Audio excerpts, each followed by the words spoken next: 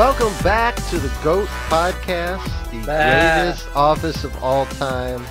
I'm your host, Dan Rhino, joined by Jessica Rhino. Hello. And joined via the magic of technology, since we're social distancing, by Will Lewis.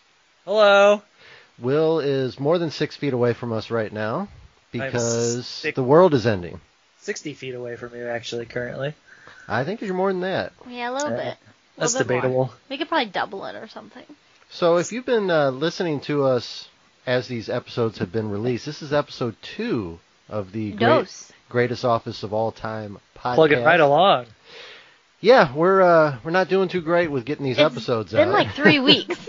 Why is that, guys? That's because Jessica and I almost died.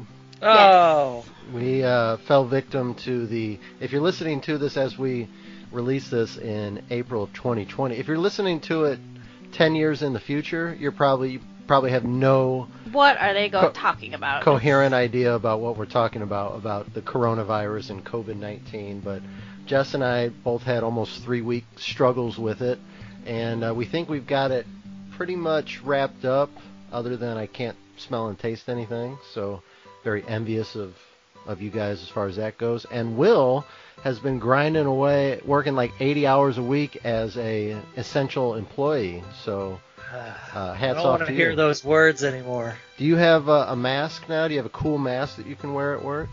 No, I don't wear a mask. Oh my God. I know. I'm just, at this point in time, I think we're all just kind of under the assumption that we're just going to get it eventually. I'll tell you what, man. Plus or you might have had it already. I might have had it already. And plus I'd have to shave my beard off, so that would be awkward. We need to get you one of them face shields for your beard. Just like one of those. A face shield. Yeah, like a paintball helmet or something. I was thinking about wearing like a full, like, motorcycle helmet or something. Mm-hmm. That'd be cool. That'd be kind of badass.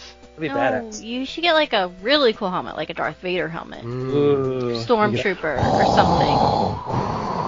Yeah. The lemons are over on that rack. Right. But no, I'm surprised I'm not working right now currently. They sent me home today. They're like, you know what? Go home. Like, how many hours a week have you been working? This week I clocked in about 62. That's insane.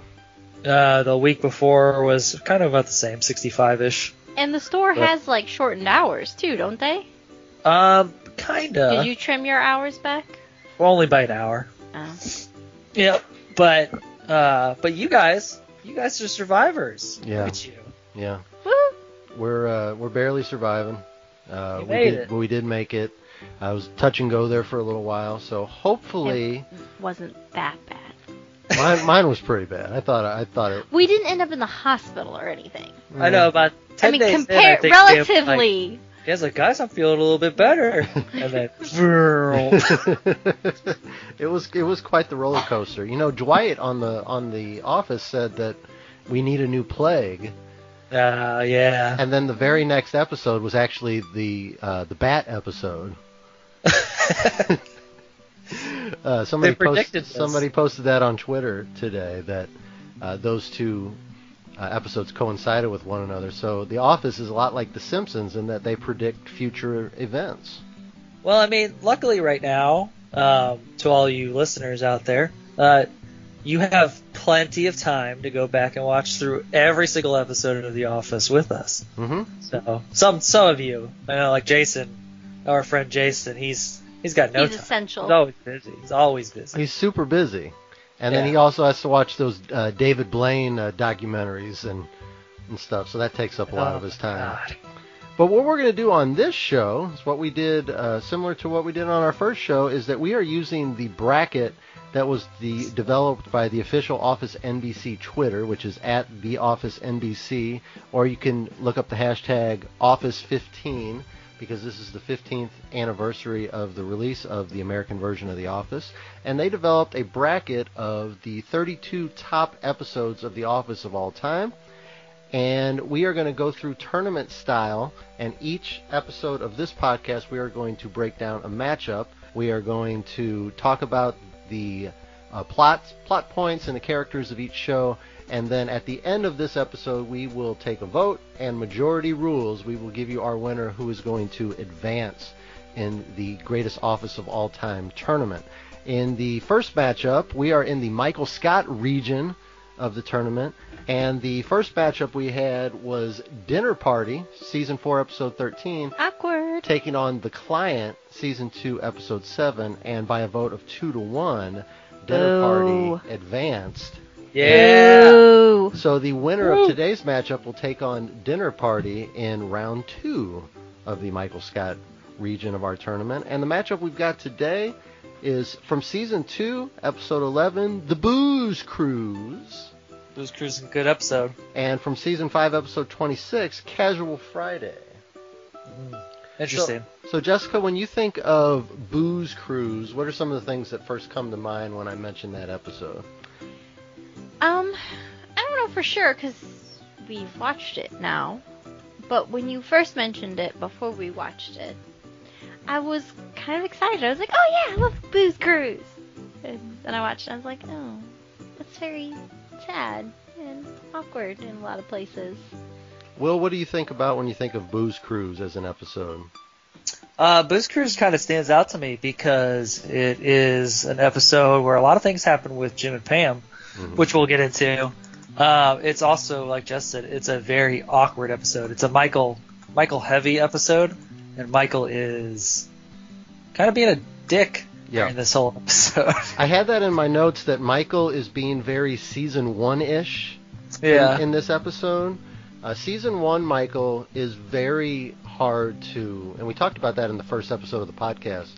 Season 1 Michael is very hard to kind of like, and we see a lot of Season 1 Michael come back in this episode. Like, I'm your party captain too!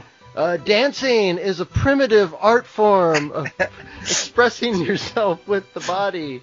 And then he talked about the people in the furnace of the boat singing their ethnic songs, and then reference, of course, Daryl, because he's African American in the warehouse. Right. And then, of course, there's the whole scene where he tells everybody that the ship is sinking because he's trying to motivate them as part of his speech. And some guy actually jumps out of the boat. Funny little segue, actually, really quick. That I've been talking to a lot of people lately who haven't watched The Office, and I got a couple people at work to recently watch it and start from the beginning. And they're like, we almost didn't make it through the first 2 seasons. Mm-hmm. It's just because Michael's so hard to like, and he's such a focal point. I just thought that was pretty funny because now, what is this? Season 2, episode what? Season 2, episode 11. Season 2, episode 11, he's kind of bringing back that whole first season Michael. When I tried to get Jess to watch The Office with me the first time, I kept telling her, I said, you've got to get through the first season. You've got to get through the first season. And she almost didn't make it. Right. Because of just how difficult it was to just handle Michael as a character. He's just very difficult early on to like. But you see in these 2 episodes here, by the time we get to episode 5, there's going to be a point that I'm going to talk about where you do see a lot of growth with Michael. And it's kind of interesting to compare episodes from like episode 2 or from season 2 and season 5 and see how the characters have grown in that time. So I think that's more interesting than if we looked at, say, 2 episodes from season 2. You wouldn't see a lot of character growth, but when you compare 3 years down the line, you can see how the characters have either gotten more prominent roles on the show or actually have grown as characters. Yeah, that's why I like this bracket setup. It's nice to have the comparison between 2 different episodes from 2 separate seasons.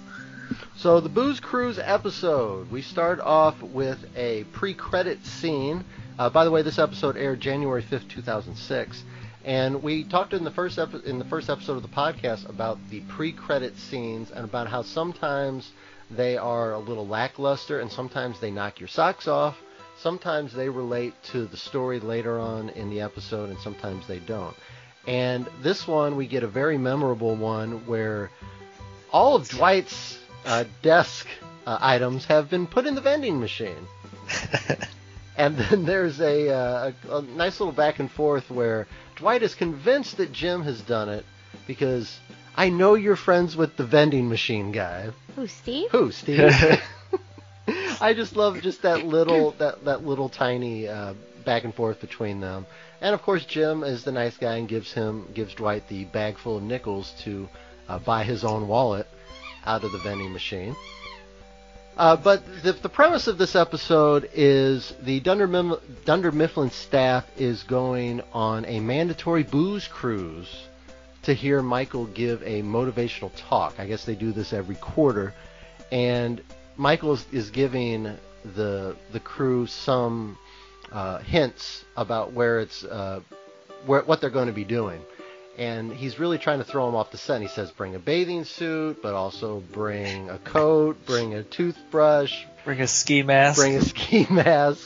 So they really have no idea what they're going. And the thing that I caught, that I don't know if you saw it, but Kevin is over in his corner of the office, and he whips out just an enormous pack of condoms. No, I missed that. He just has, it's like 15 to 20 condoms, and he just kind of smiles at the camera, like as if Kevin is just going to go on a debauchery spree wherever they're going to be going. Oh, Kevin. But the actual outing is going to be a cruise of Lake Wallenpaupack, which apparently is a real lake in Pennsylvania. Pennsylvania. And they're going, of course, in January because it's cheaper. Exactly. Of course. And that's why they need the ski masks. I guess, and the toothbrushes, and the swimsuits. That's because it might be overnight. You never know. So Brenda from Corporate is there, and Brenda's a character that we don't get to see again. I don't think. Is there a reason why Brenda from Corporate is there? I never really got. No, I don't remember. No, they never really say anything about her. She's just kind of there, and I think what she's doing is she's evaluating Michael. So she's like observing Michael to see if maybe because Corporate pays for these quarterly retreats. Yeah, I guess that she they has to. kind of want to see if it's legit. Fun fact, or there's actually a couple episodes later on when Pam is planning the wedding, which I'm sure we'll talk about here in a little bit, but he actually sends Brenda an email, like asking her out on a date. Oh, really? Yeah, that's the thing they do. Like, she never responds to him, obviously, but yeah. So one fun fact I found about Brenda, she's another one of those characters on The Office where the character that they play is also the first name of the real actor or actress. I don't know if you ever noticed that, like Phyllis and Creed, all Jim and Pam. Nope. Toby. Nope. Yeah. Michael. Michael, definitely Michael though. But Phyllis and Creed, that's their real first names. A lot of the guest characters on there, I remember later on, like Dakota Johnson from the 50 Shades of Grey movie. She plays a character named Dakota on there, and later on in the show. But Brenda from Corporate is played by Brenda Withers, who is actually Mindy Kaling's best friend in college. Who? But yeah, who? Mindy Kaling is an actress on The Office. Kelly. Okay. There you go. She wrote a book. Okay. Jess, I'm very proud of you because normally you don't know. Is she like the Mindy Project too? So see, Look at you. Yeah, I know these things. Look at you. Her name was in the title of her show, so. So Kelly Kapoor's best friend in real college is played Brenda on this episode here. She seemed kind of boring. Well, Kind of a boring best friend. Kelly's a lot of fun. Yeah, and she was dressed like J-Lo, according to in our second episode that we're going to talk about, according to Aaron. But back to the booze cruise. Daryl, there's a cool little scene where Daryl. Not that one. Oh. Where Michael is trying to compare The Office to a boat, and Michael is trying to say that the sales department is like a part of the boat. And Daryl very wisely points out that why don't why isn't the sales department like the sales of the boat? And he says, how about the sales department is the sales? And Michael does not understand. He just says very condescendingly, yes, Daryl, the sales department does make sales. So Daryl gets this very, very witty response to Mike, and a very honest, trying to help Michael out in this time.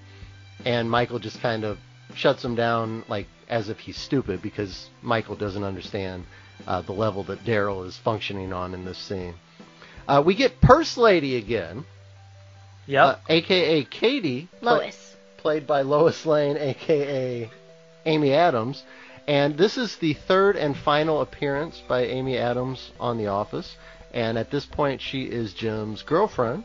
And Jim brings Purse Lady, a.k.a. Katie, on the cruise with him.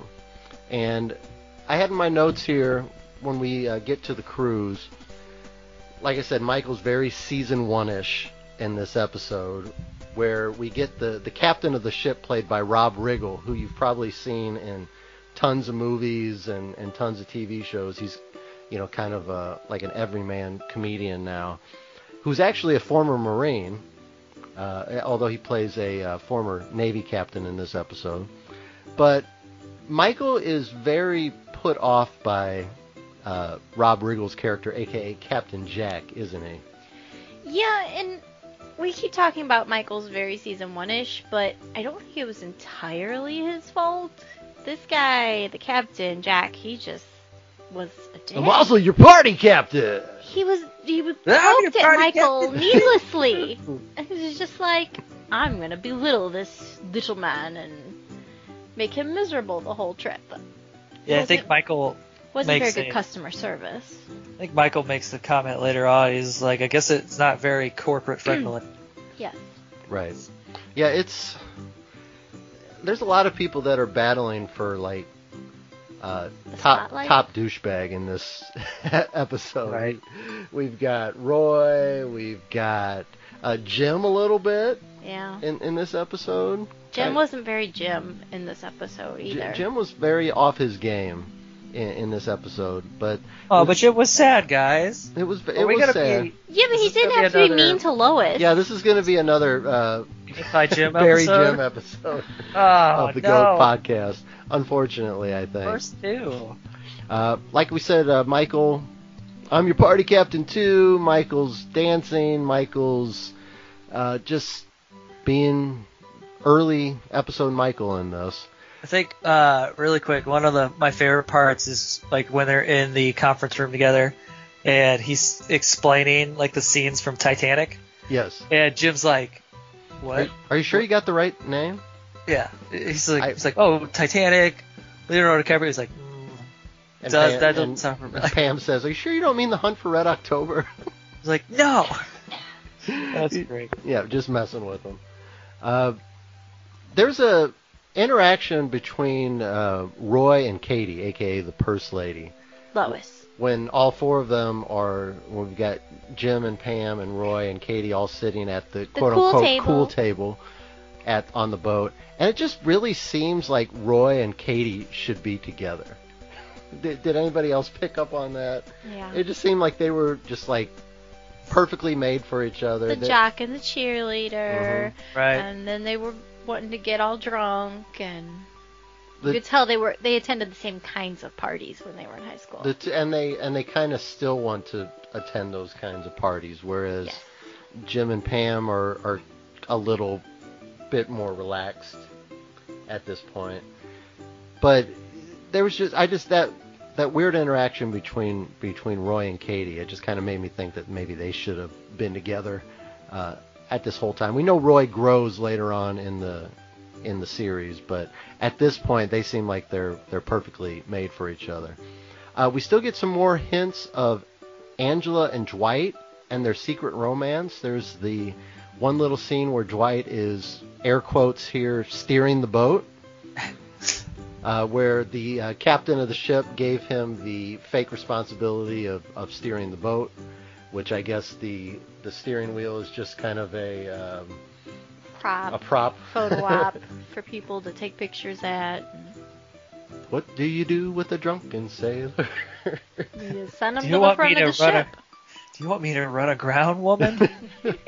Well, Angela comes out and says that she wants to. Why don't you come inside and talk to me? Why don't we hang out a little bit? And Dwight, being Dwight, takes his responsibility very seriously and needs to keep the ship on a straight course. But he completely abandons his post later. I'm sure he turned it over to somebody like Kevin or Kevin. You know, I noticed that too. Mhm. There's a scene later on where they're all standing at the bar, yeah. and he's just in there.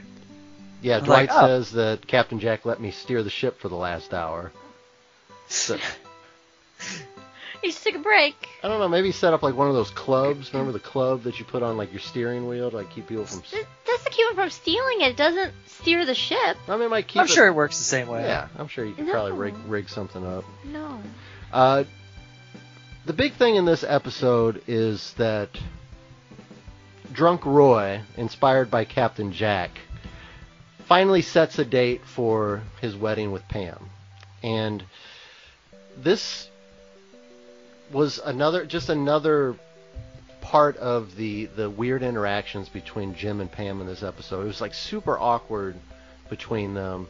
There's that awkward scene between Jim and Pam on the deck where Jim really wants to let it all out. Yeah. He really wants to let everything that he wants to say, has wanted to say to Pam for the last few years.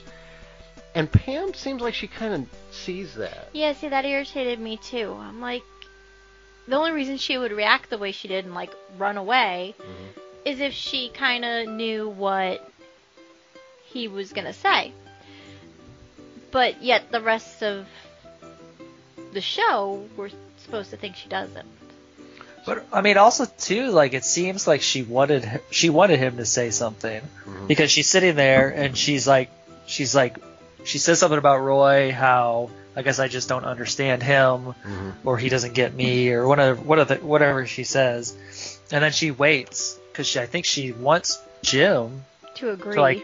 to either agree or admit to something, and he really wants to. And I think that's one of the most heartbreaking moments of the show, is he's just sitting there and you're like, oh, like just say something. Yeah, I think there's like 28 seconds of silence between the two. Right. I think I saw that as one of the anecdotes for the episode. I'm a little upset with both Jim and Pam at this point because Pam leans very heavily on Jim. And I think Pam kind of knows how Jim feels. Kind of to your point, Will, that you just said. But it seems like she kind of almost leads him on a little bit. Am I like off base with that? But that doesn't No, that makes fit with sense. the rest of the stories. Explain that. Well, just like in later episodes, she's more clueless, and I don't know. She's got to know, though. And in this episode, I think there's proof that she's got to know, because when Jim can't get the words out, she kind of cuts it off, because I think she's kind of worried that it kind of went too far at this point, and she says, "I'm cold. I'm going to go in." There's another episode, and I can't remember if it's before or after this, where Pam jinxes Jim, and Yep. they're sitting at the table, and she's like, she's like, "It looks like you want to tell me something," and he like sits there, and they have that really awkward pause again. He's Yeah, like, she "Boy, really- do I ever want to tell you something." She Yeah. really pushes him too. It's like, you can tell me anything, Jim. It gets real serious, and then again, she seems like she knows that she went too far, and she kind of pulls back. And Right. Yeah, see, that's what upsets me, is that she's also very flirty. And she knows that she is, but she's got a relationship to fall back on, and that's kind of not fair to Jim. not even fall back on. She puts that one 1st most of the time. And then the other thing that I had in my notes is that she complains so much about Roy, and complains so much about Roy to Jim, but how excited she was when Roy set the date for the wedding? When Roy drunkenly gets on the mic and sets June 10th or whatever. Let's not pretend that Pam isn't in love with Roy at this point. She's very excited. Or is she just or is she just relieved at this point? Am I misreading it? Well, she had that conversation with Purse Girl, Lois, about, she's like, oh, I would love to be engaged. And so I think she went from a really low point there where Pam was like, ugh, don't ask me because there's no end in sight. We've been engaged for 3 years. And so they went from that low point immediately to the scene with him proposing, or nearly immediately. And so it just like swings up. She's sitting there kind of thinking to herself, this is never going to happen. What am I thinking? And then he does it. It's just such a, oh my God, it just happened. So Will, is the bar set, does she have the bar set so low for Roy that when he actually does something, even though it's brought on by alcohol, that she's just way over the moon of it, just because of how low she set the bar for their relationship? Yeah, because then once you see, after they set the date, like, she's all about wedding planning and getting everything going and all of this stuff. Even with all of the negativity that she has surrounding Roy, and that she has a ton of doubts surrounding him consistently, and she probably thinks that she shouldn't marry him. But as soon as they set the date, like, that completely wipes away everything, and then she's all about planning the wedding. And then, like, even before he set the date, like, she was like questioning everything. Right. But yeah, that bar is super, super low. I think that does just kind of spur her on. We did hear about their first date. Yeah. The bar can't be high. No. No. When you start off with the bar like literally laying on the ground, you can't. There's nowhere to go but up. I think they actually dug a trench. Unless you for dig it. a trench for the bar to go even lower. Right. So this is where Jim gets.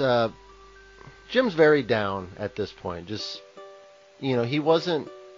He didn't seem like he was super excited about the whole booze cruise thing in the first place. It's just not really Jim's thing.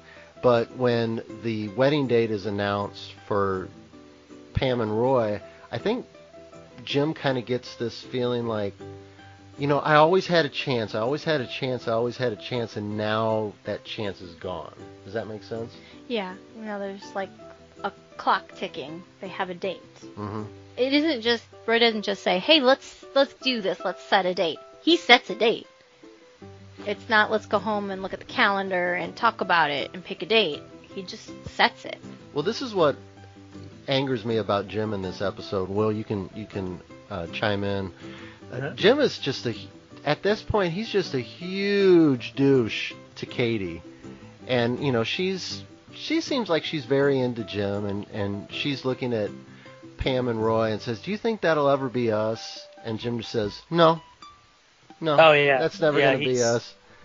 Definitely. And she kind of calls him on the fact that he's been acting weird all night. And he said, you know what? Let's break up. Couldn't even wait until the end of the cruise. Couldn't even wait until the night was over. Nope. No, did that rub you the wrong way, the same as it did for me?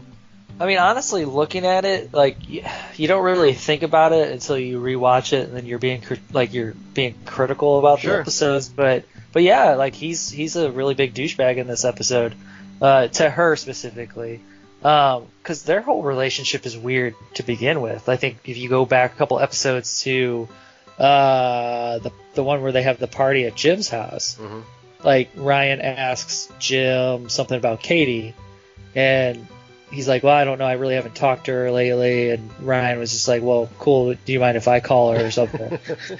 And he's like, well, we'll talk about that later.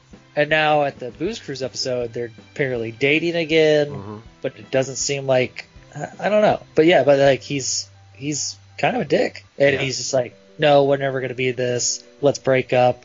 Even though they know that they're going to be cruising around this lake for the next hour or two, which you see later on. Yep, and you can't even go outside to like get away because it's just freezing cold out there. Although Jim does go out again, just because I think he can't take just the the tension that's in the cabin at that point. I don't remember specifically what from their first meeting, but I just remember thinking she was always a ploy to try and get Pam jealous to see if that would work. Or maybe it's it like was just he was only interested in her when it was in front of Pam to just kind of see, maybe like just testing the waters. Hey, if I'm with this girl, how does Pam feel about this? There was something from the Purse episode, and I don't know if that one's on here or not, but I think Roy comes in and says something to Pam. That sets Jim, and he just like walks away and goes and talks to Katie. Mm-hmm. And then from there, kind of does it their own thing. Yeah, or even, and it might not even have been, and it might have been part, trying to make Pam a little jealous, but also part just trying to move my focus to something else. Yeah, just a fun distraction. Not like I see a long-term life with Purse Girl, but it just something to kind of take my mind off things for a little bit. Well, I also feel that once Pam and Roy are re-engaged, because the first one didn't count. Because the first one didn't count. That's what Roy said. Yeah. And that window was kind of closed for him. I feel like that's when he was like, okay, I don't need you anymore, because obviously this isn't working. I didn't make her jealous. She's going to be with him. I don't need you. And just kind of dumps her right there. If she was a distraction, then he should have kept her around. Mm-hmm. Yeah, makes sense. For more distraction? Well, we kind of wrap up the episode here. Michael finally decides that he has to give his speech. He needs to. That's what the whole reason he came here for. And he tells everybody on board, including the non-Dunder Mifflinites, that the ship is sinking. But he was thinking metaphorically the ship is sinking. What would you do? And one guy just lifts up the seat, grabs a life preserver, and jumps out the window. And I don't know, this is the second thing I noticed about Kevin that I don't know if you guys noticed. But Kevin actually kind of tries to stop the guy. Yeah. No, it's fine. It's fine. Now, this is very early Kevin. This is season 2 Kevin. I think later on, Kevin might have been right behind the guy jumping out the boat. But at this point, I think Kevin still has a little bit of common sense. I think his character would evolve later on to be like the lovable goof. But at this point, Kevin kind of actually tries to turn around, if you look closely, and talk sense into this stranger before he jumps into the freezing lake. Daniel, what else do you see if you look closely in this scene? Is it Kevin wearing a beanie? No. No, I saw that. Does Kevin have his condoms out? No, not Kevin. I don't know. Meredith?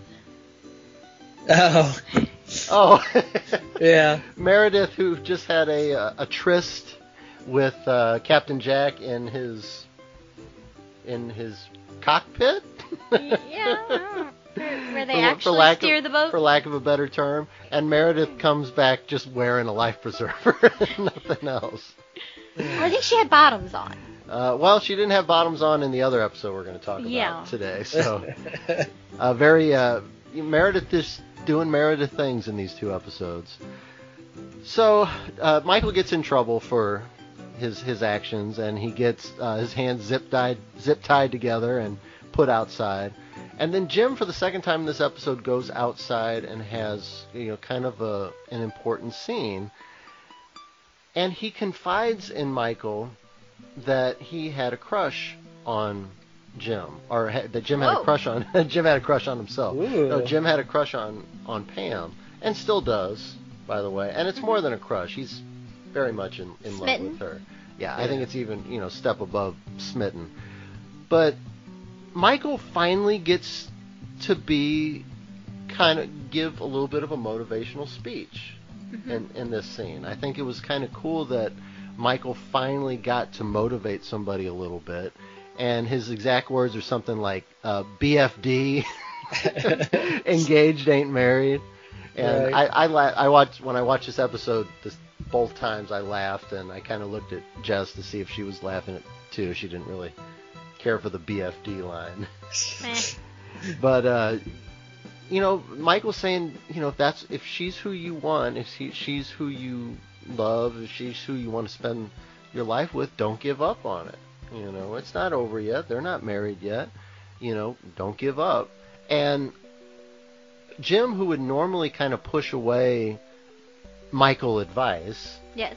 as he should, in this one, he kind of takes it to heart a little bit, and I think it picks Jim up a little bit. Did you guys see that as well?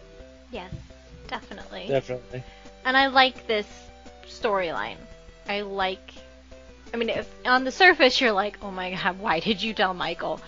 That's like the worst thing ever. Other than Kevin knowing a secret. Michael knowing a secret is like the second worst thing ever. But I like that storyline. I like the way it plays out.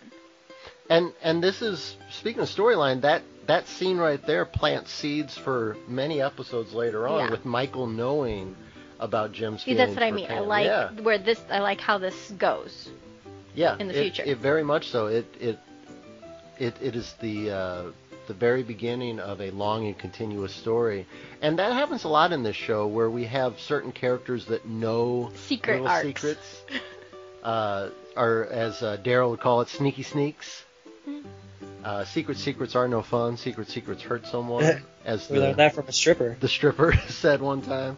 Go ahead. That's actually when that whole scene with Michael and Jim. That's actually one of my favorite Michael moments in the entirety of The Office.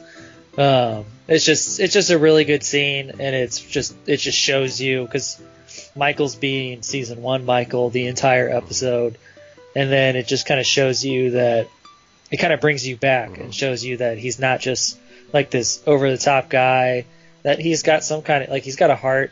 And he actually cares about his employees. He does. As more than just employees, but like a family and whatnot. And I love that scene. It's one of my favorite ones. Yeah, it's very cool to see. It's very cool to see things that make you like the character, because early on in the show's run, it's kind of hard to. Those moments are kind of few and far between. So it's really cool to see Michael, kind of humanized at times. A couple things about the episode before we talk about our competing episode today. I read a little anecdote that said a real January booze cruise on Lake Wallenpaupack would be impossible because the lake is frozen and all boats have to be removed from the lake by the previous October. Maybe back then, but now we got global warming, so I'm sure it's fine. It's fine. Captain Jack in the episode said he was the captain of a PC-1 Cyclone ship in Desert Storm. Desert Storm, I believe, was 1991. But Correct. That PC-1 Cyclone boat wasn't even commissioned until 2 years after Desert Storm. So. Ooh. Well, I said in the beginning Captain Jack was a dick. Well, Captain Jack also offers to marry Roy and Pam on the boat. And Michael, I'll also marry you as regional manager at Dunder Mifflin. But Captain Jack offers to marry Roy and Pam on the boat, but Pam did not want to do that. Why? Because she wanted her mom and dad there. She wanted her mom and dad to be there. But later on in the series, where do Jim and Pam get married? On a boat. On a boat. Are her parents there? No. They are not. No. So, how about that? Oh, shit. Whoa. All right, but so that was Plan B. So that was Booze Cruise. Let's talk about the competitor today, Casual Friday, Season 5, Episode 26. Oh, I forgot to get a couple more notes here. Many cast members actually got sick filming this episode because it was filmed on a real boat. And BJ Novak's character, Ryan, the idea came from him because he had a friend who actually went on a booze cruise, and he was telling the story to one of the writers, and then he used that information to write the episode. I want to go back. There was a scene I just totally did not understand. So Michael got seasick, which was only for like a few minutes of the entire cruise. He got over it real quick. He's taking medicine, Jess. What does that have to do with anything? Vomicillin. What if you get seasick? Why would it matter that you're taking medicine? That's what's making him seasick. It's the vomicillin. Yeah, it's the. Oh. It's the side effects of the bomacillin. So on the bottle it said avoid sea travel or if, may if cause at all possible. sickness. Yeah. Okay.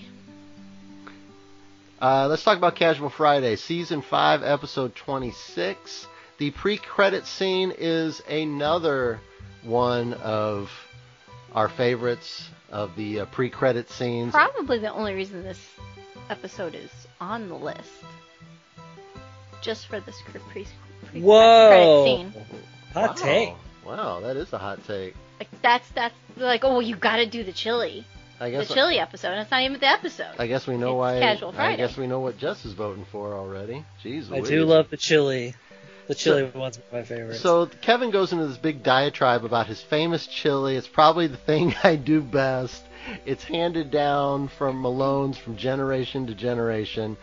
And apparently they told the actor, I forget what his name is, but they Kevin? told... It probably is. They told the actor that he had 3 takes to get this done, and he nailed it on the first take. I don't know how you could get 3 takes to do this if there's chili just all over the place. Well, they had 3 tubs of chili. Okay. But they would have had to, like, clean the carpet and redo the... Yeah, it's probably those things where you just pull the squares out and put a new square in. Gotcha. Well, Kevin gives this whole long story about his chili and how he undercooks the onion so everybody will get sick and they'll get to, be best friends because they'll be get to know each other while they're on the toilet, presumably suffering from intestinal distress. Not what he says at all. That's not what he means. I think that's what he means. Everybody will get to know each other in the pot. I don't think so. Everything will They're cook cooking together in the pot. I don't think so. I think he's planning for everybody to get a little little squirty. No. And so. Okay, well that's just my opinion. Agree to disagree. Kevin's famous Where did you chili. even get this? Hey, my mind works in weird ways. But it doesn't have anything to do with the rest of the episode, but Kevin eventually spills the chili all over the office. He's almost swimming in it. And one thing that I noticed about the Kevin Chili character and then also the Meredith Dress character later on, both of those characters have been turned into Funko Pop figures. Meredith with her boob popping out, and then Kevin with the pot of chili. Ew. Are both of those little snippets from that weren't even that big storyline wise from a show that was on the air chili for wasn't so long. in the storyline. It's not in the storyline at all. That there were that for a show that was on the air for so long, for both of those to be picked out, I think it just speaks to how memorable some of these scenes and some of these characters are. But this episode takes place around the time of the Michael Scott Paper Company storyline. Will, what are your opinions of the Michael Scott Paper Company storyline where he branches off and makes his own paper company and eventually comes back? I've heard some people say that that's some of their favorite episodes because you kind of get to see some of these characters in a different light, particularly Pam and Ryan. But there's a lot of people that don't like those episodes. What are your opinions on those? I really like these episodes. This is one of season 5, is it? Yep. Season 5 is one of my favorite seasons. Just because there's so much stuff that goes on. Plus, Idris Elba was in those Michael Scott Paper Company episodes. Oh, I hated him. Yeah. I hated him so much. but no, I like it. I guess that was the point, but yeah, I like those episodes. I think they have a lot of plot lines in between every single one of those episodes. It kind of sets up a lot of things going forward. But I'm on the side of liking those. So kind of the point of this episode is that Michael, along with Pam and Ryan, the only 2 people that went with Michael to form his own paper company when he was having issues with the new management coming in, especially Idris Elba's character, who's now gone. And I don't think we see him again until the company picnic with the volleyball game. Correct. But Michael is now back at Dunder Mifflin, his small paper company having been bought out by Dunder Mifflin. And this whole episode, he is fishing for an apology from all of the Dunder Mifflinites who did not come with him. Yeah, he feels very wronged Mm-hmm. by them that they didn't abandon Dunder Mifflin and follow him. But the rest of the crew, the one that Michael is hoping to get the apology from, has a very different attitude, don't they, Will? They do. They believe that Michael wronged them and that he owes them an apology, and he owes them all their clients back. Right. Michael apparently stole, a bunch of clients, undercut Dunder Mifflin with prices, and used some of his connections to steal clients away. And that's kind of the whole undercurrent of this episode, that Michael's feeling like he was wrong because his family that he cares about did not come with him, but his quote-unquote family feels wrong because they felt that Michael thought he was going after corporate, but he was really hurting his subordinates in the process. So Michael is now back at Dunder Mifflin, and like I said, fishing for an apology because no one came with him.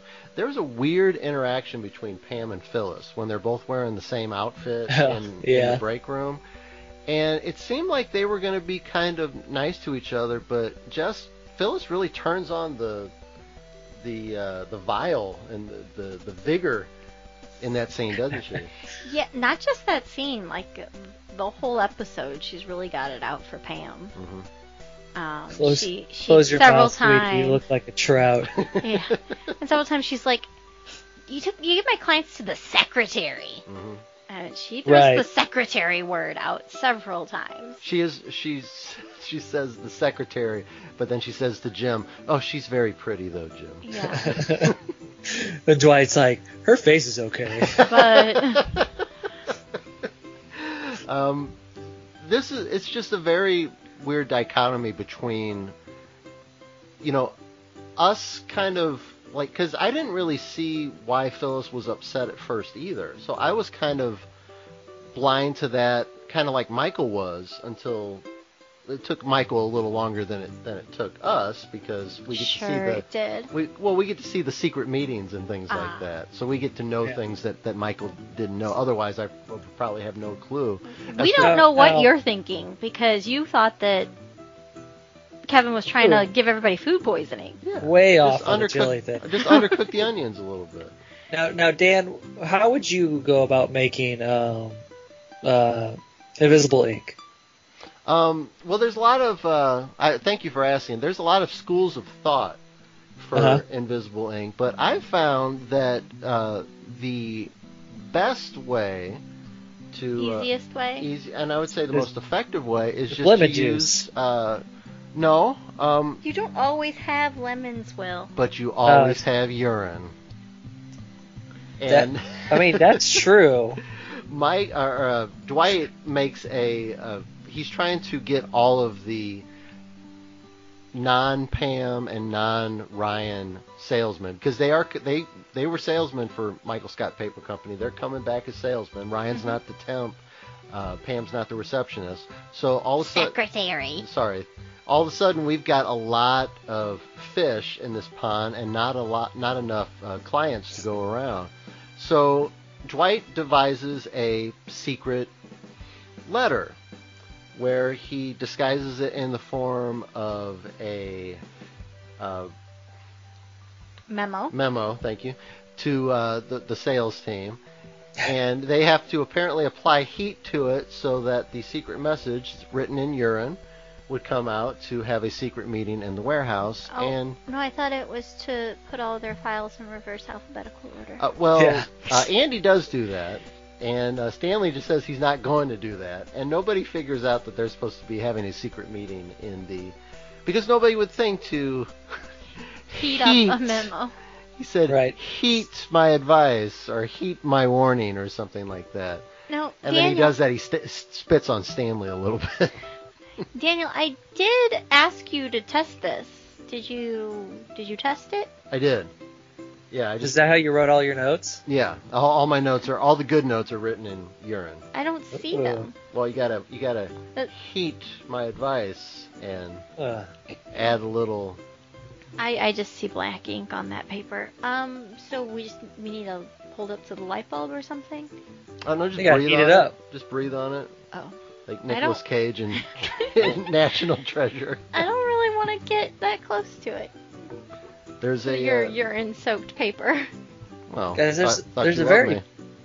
There's a very pivotal Meredith scene in this episode too, where she's down in the warehouse and she thinks that there's a dog fight going on Yep, down there. She is not a salesman. She should not be at this meeting, but she saw a crowd gathering and thought that maybe on the off chance that a dog fight would be breaking out.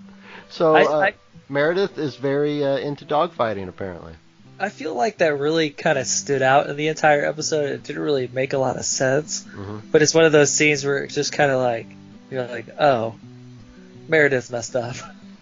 Well, this is where that secret meeting is where we really figure out that they are very upset about not getting their clients back, and even Stanley, who normally doesn't really care about anything that Dwight is doing or any of the shenanigans, he even lets out, "I do not like it." Stanley is upset about it, and Jim, trying to be the voice of reason, says, "Why don't we just kind of go talk to Michael?"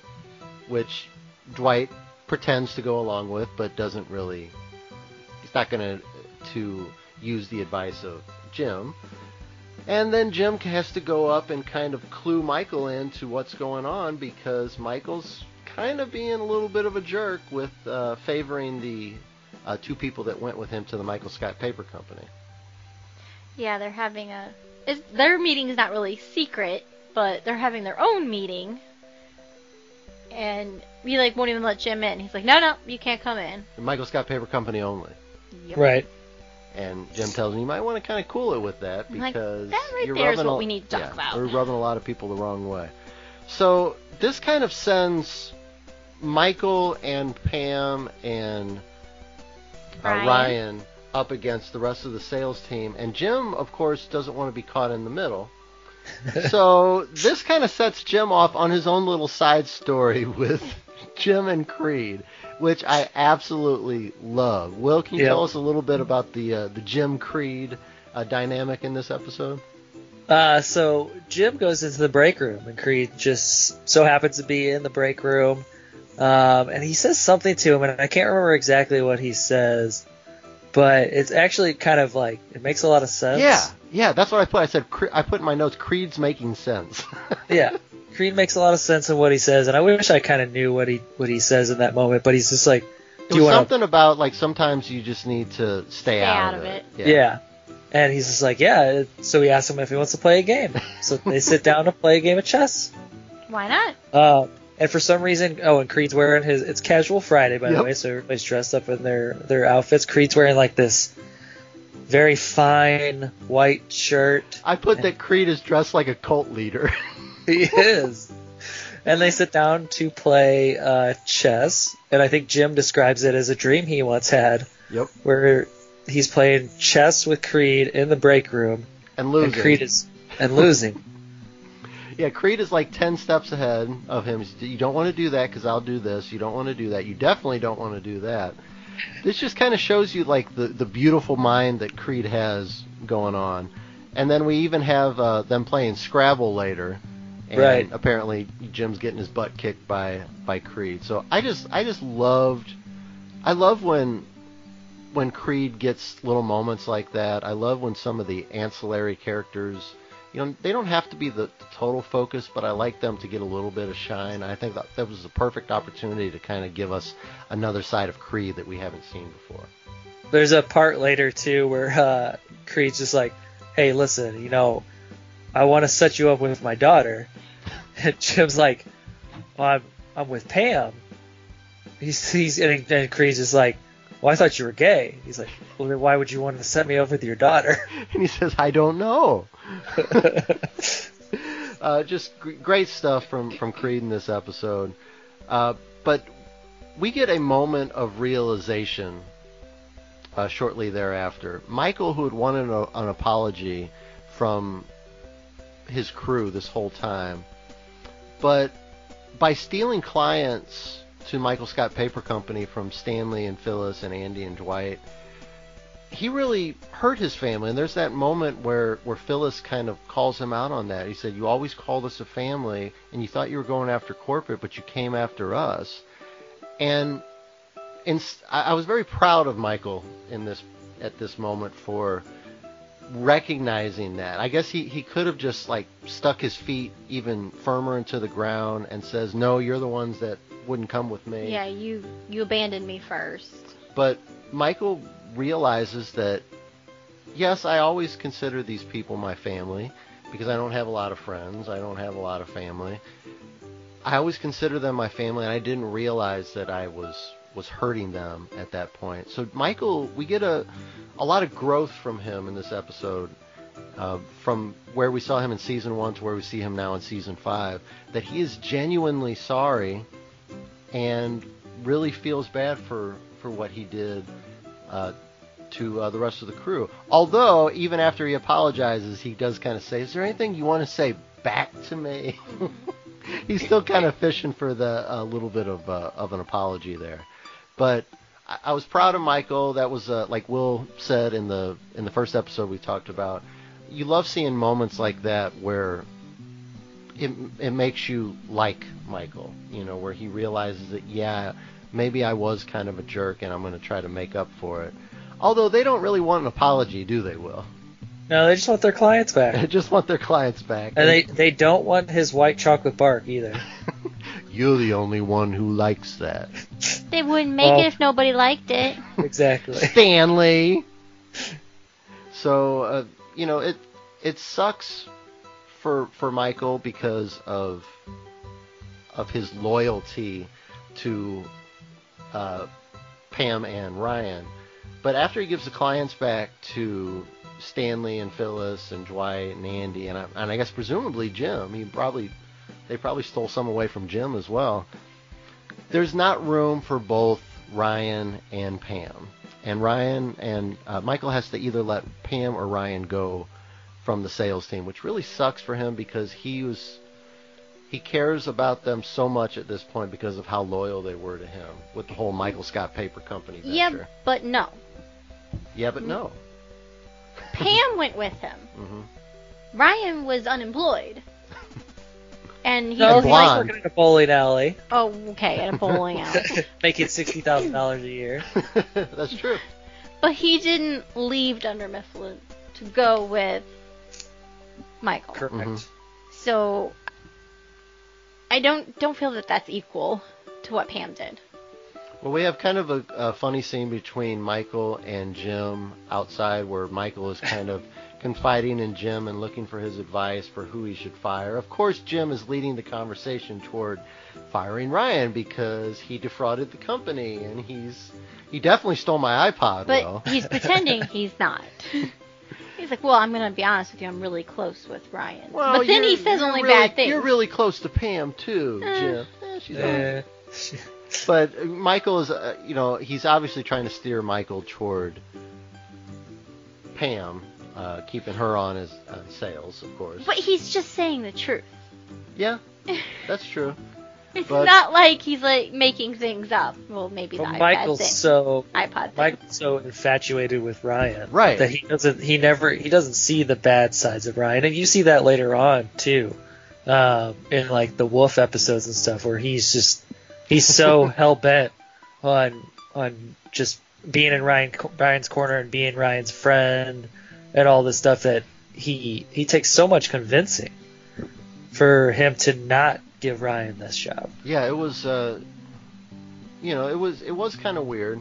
I thought that he was so, Ryan's my number one choice. I think I'm leaning toward Ryan. But, now that you say that, he's just always had that thing for Ryan. Even all the way back to the Desert Island episode where I would definitely have sex with Ryan. And then in his journal, when they were doing the legal battle with Jan and the company, and they find his journal and they find that he has this infatuation with some woman named Ryan. Yeah, who's Just really hot. like- and- Just Super like hot. Jan. just Only like hotter. Jan, only hotter. But we finally, at the end of the episode, get our answer. Ryan leaves Michael's office, and then Michael calls Pam in. And Michael fake fires Pam. And this is not the first time that he has done this to Pam. If you remember all the way back to episode 1 of season 1, one of the very first interactions we get between Michael and Pam, Michael has Pam in tears because he fake fired her and she called him a jerk, and he said, well, I don't know about that. But we get another fake firing here, Will, although Michael quickly is laughing, and Pam takes this fake firing a little differently than the way she took the first one, didn't she? Yeah, I think she's used to it by now. I think she's used to Michael is all about the show. So when he starts laughing, she's just like, kind of like, oh, yep. I mean, that's Michael. Like, he does that stuff. And then hugs him. And the first time he fake fired her in season 1, episode 1, she storms out of the office and calls him a jerk. But she's probably also very relieved and very excited that, when she first got fake fired, she really had no reason to think that she was going to get fired. Here, there's a 50-50 possibility that she was going to be without a job, and they're trying to start a family and, this budding relationship with Jim, and she had kind of finally got out of the receptionist, act, and was finally, moving on to something a little bit more meaningful. And so we assume, and then we also find out that we didn't get to see it, but apparently he fake hired Ryan as well. Yeah. So told Ryan that he had gotten the job, and then laughed it off and said that he had not gotten the job. So I would have loved to have seen that scene and seen how that worked out, but you can just kind of let your mind create your own, the picture of that scene in your mind, I guess. Leave it up to your imagination. Like I said, this is the second time that Pam had been fake fired, back in the pilot episode. And the other thing that I noticed is that Casual Friday meant a lot of different things to a lot of different people. We had Meredith with the very short dress that exposed not only her breasts, but also lower halves of her body.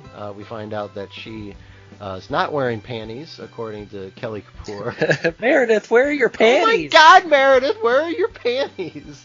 It's Casual Meredith, Friday. your food is out. So Casual Friday means a lot of different things to different people. Apparently to Oscar it means that he wore sandals, and that upset Angela because she had to look at Oscar's feet. But I thought it was funny that Dwight's idea of Casual Friday was just his regular outfit, just without the tie. Right. And Angela's idea of Casual Friday was her regular outfit, but she's showing her elbows. Yeah. Normally you don't get to see her elbows, but now you get to see her elbows because it's casual day. But other than that, it's just the same outfits that they normally wear. And I read that. Go ahead. We get to find out a little bit more. I don't know if this was in your notes or not, but we get to find a little bit more about Toby's past life too. Mm-hmm. Yeah, where he talks about how he was in the seminary and he was going to be a priest, but then he met a woman. They just really wanted to have sex with. Wanted to have sex with her, so he quit. He's like, so, my calling has always been, there's never really been HR. No, I don't have a passion for HR at all. No, that's true. Toby is very tired of dealing with all the complaints about Casual Friday, and then he tries to deinstitute it at the end of the episode. Has Casual Friday ever come up again? Because what I was reading online is that some people were upset about the continuity here, and that we never see Casual Friday in any of the other episodes. It's mentioned a lot. It's mentioned in an episode like a while before that. Okay. But I don't think it's ever mentioned again. Also, too, Andy's wearing a shirt that says, "Ask me about my butt." That's pretty sweet. That's very clever. That's very clever, especially for a Cornell guy. Yeah. So anything else you guys want to say about the episodes, or are we ready to discuss our picks? No, I think we're good. All right, so let's take a little break. We will be back in just a minute with our votes for who's going to advance in round 1, the Michael Scott region, in the matchup of Booze Cruise versus Casual Friday. You were a queen, and I was your servant. Traveled to lands we've never been. My love for you was fervent.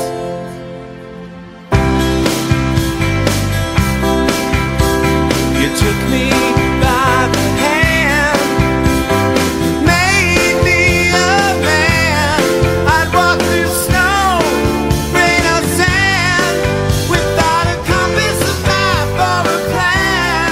That one night, you made everything alright. So raw, so right, all night, alright, oh yeah. All right, back to the final segment here on the GOAT Podcast, Bah. the greatest office of all time. And ladies first, Jessica, or do you want to go last? Last. All right. Ladies first, Will. Who are you picking in the matchup between Booze Cruise and Casual Friday? And you can just tell us your picks, or you can go into your thought process behind it.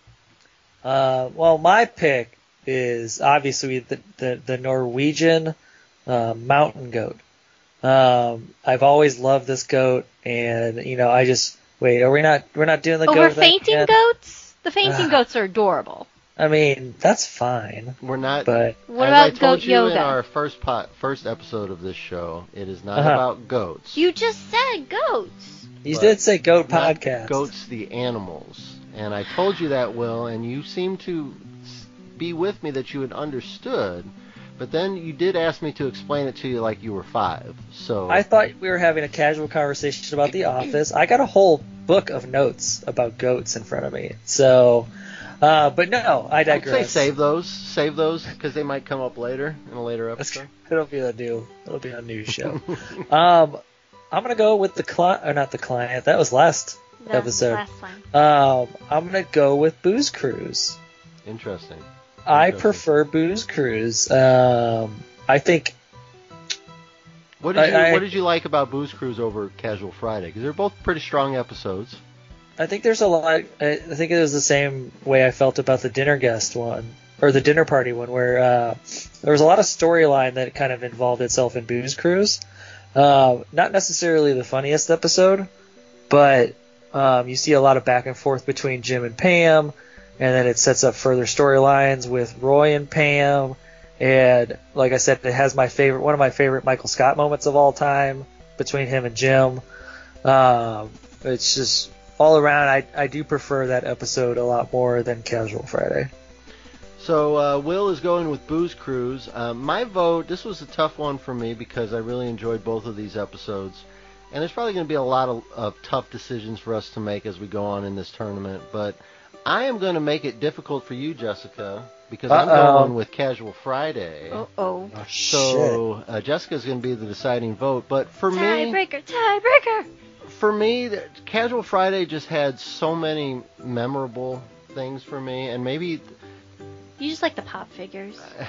maybe that's kind of unfair of me to kind of go by like big moments, but from the chili to the interaction. I told you the whole reason that the episode's in there is because of the chili. The interaction between Jim and Creed to Meredith, I thought was just a star in this freaking episode.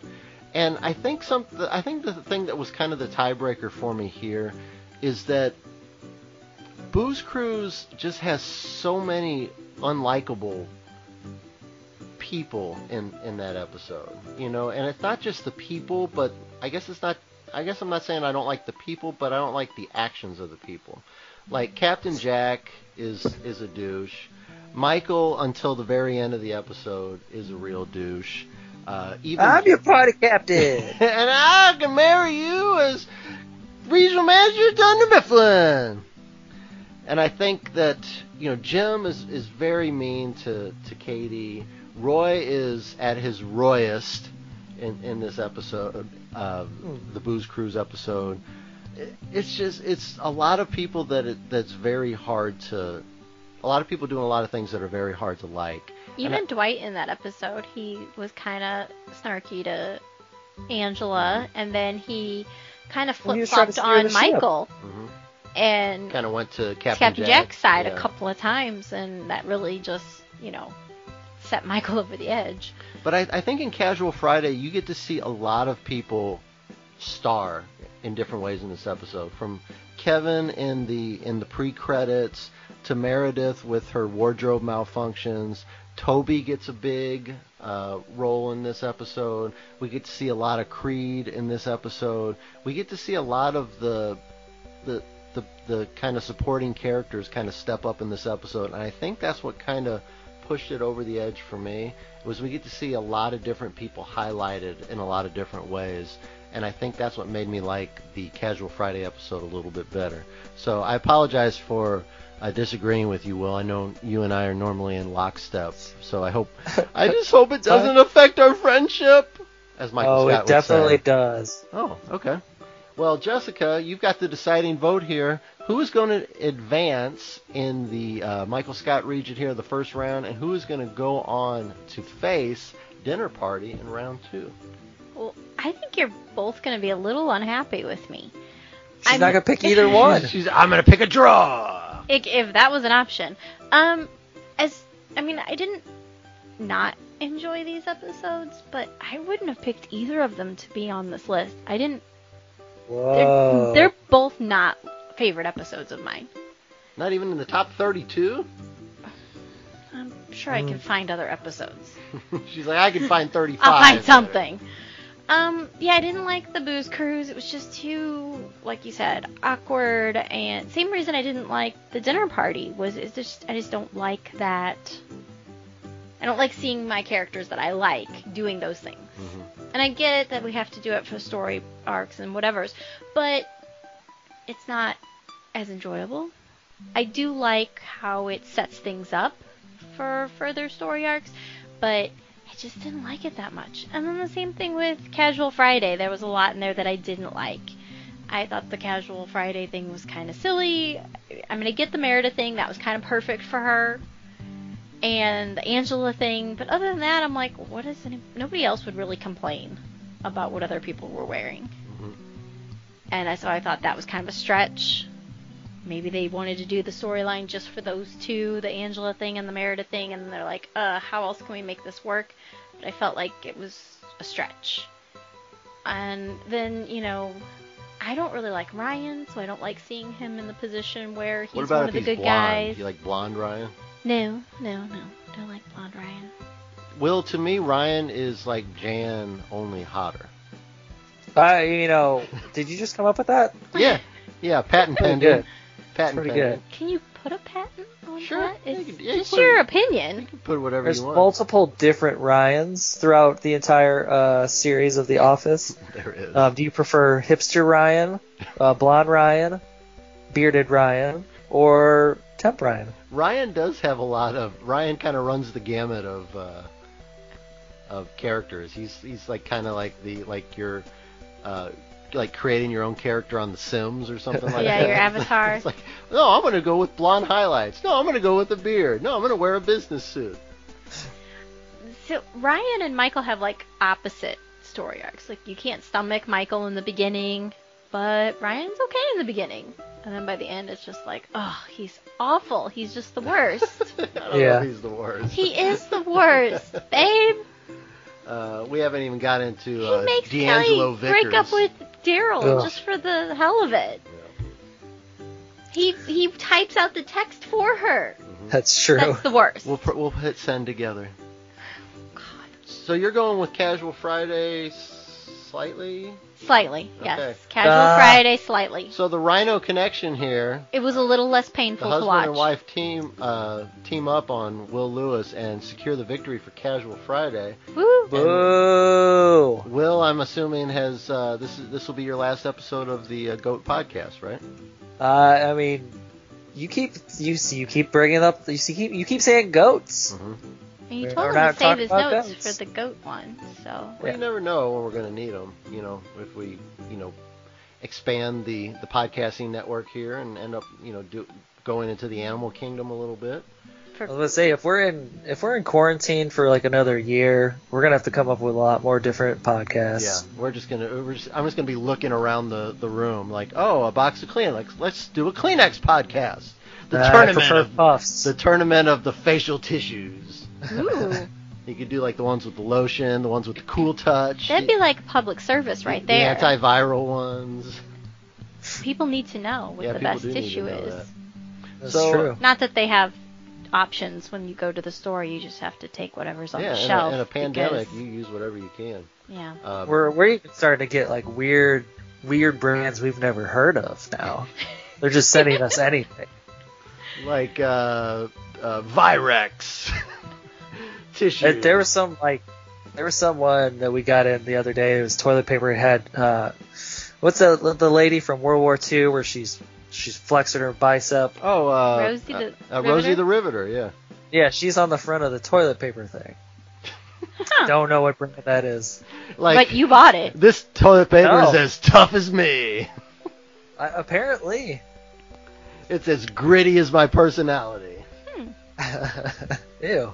Oh, Yeah. I don't like Yeah, that. man, you gotta go with what you can get. Well, you test it out, Will, and we'll discuss it on the next episode. Yeah.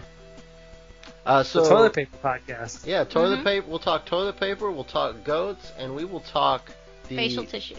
next facial tissues, and we'll also talk the next matchup in the search for the greatest office of all time.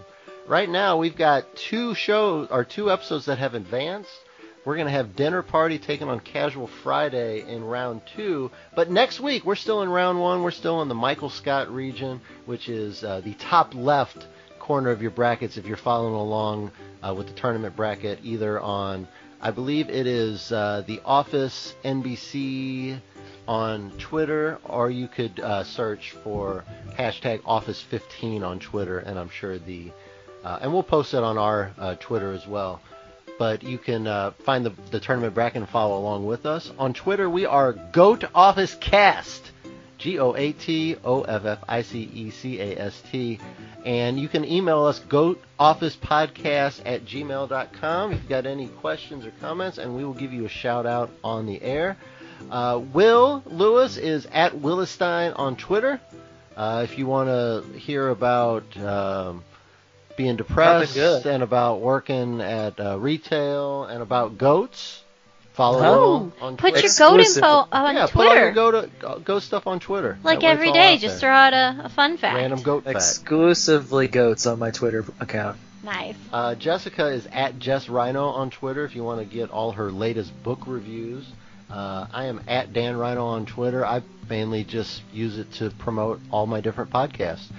You can catch Will and I on the Rhino Wrestling Review, which is going to get back into the swing of things now that I've hopefully defeated COVID-19.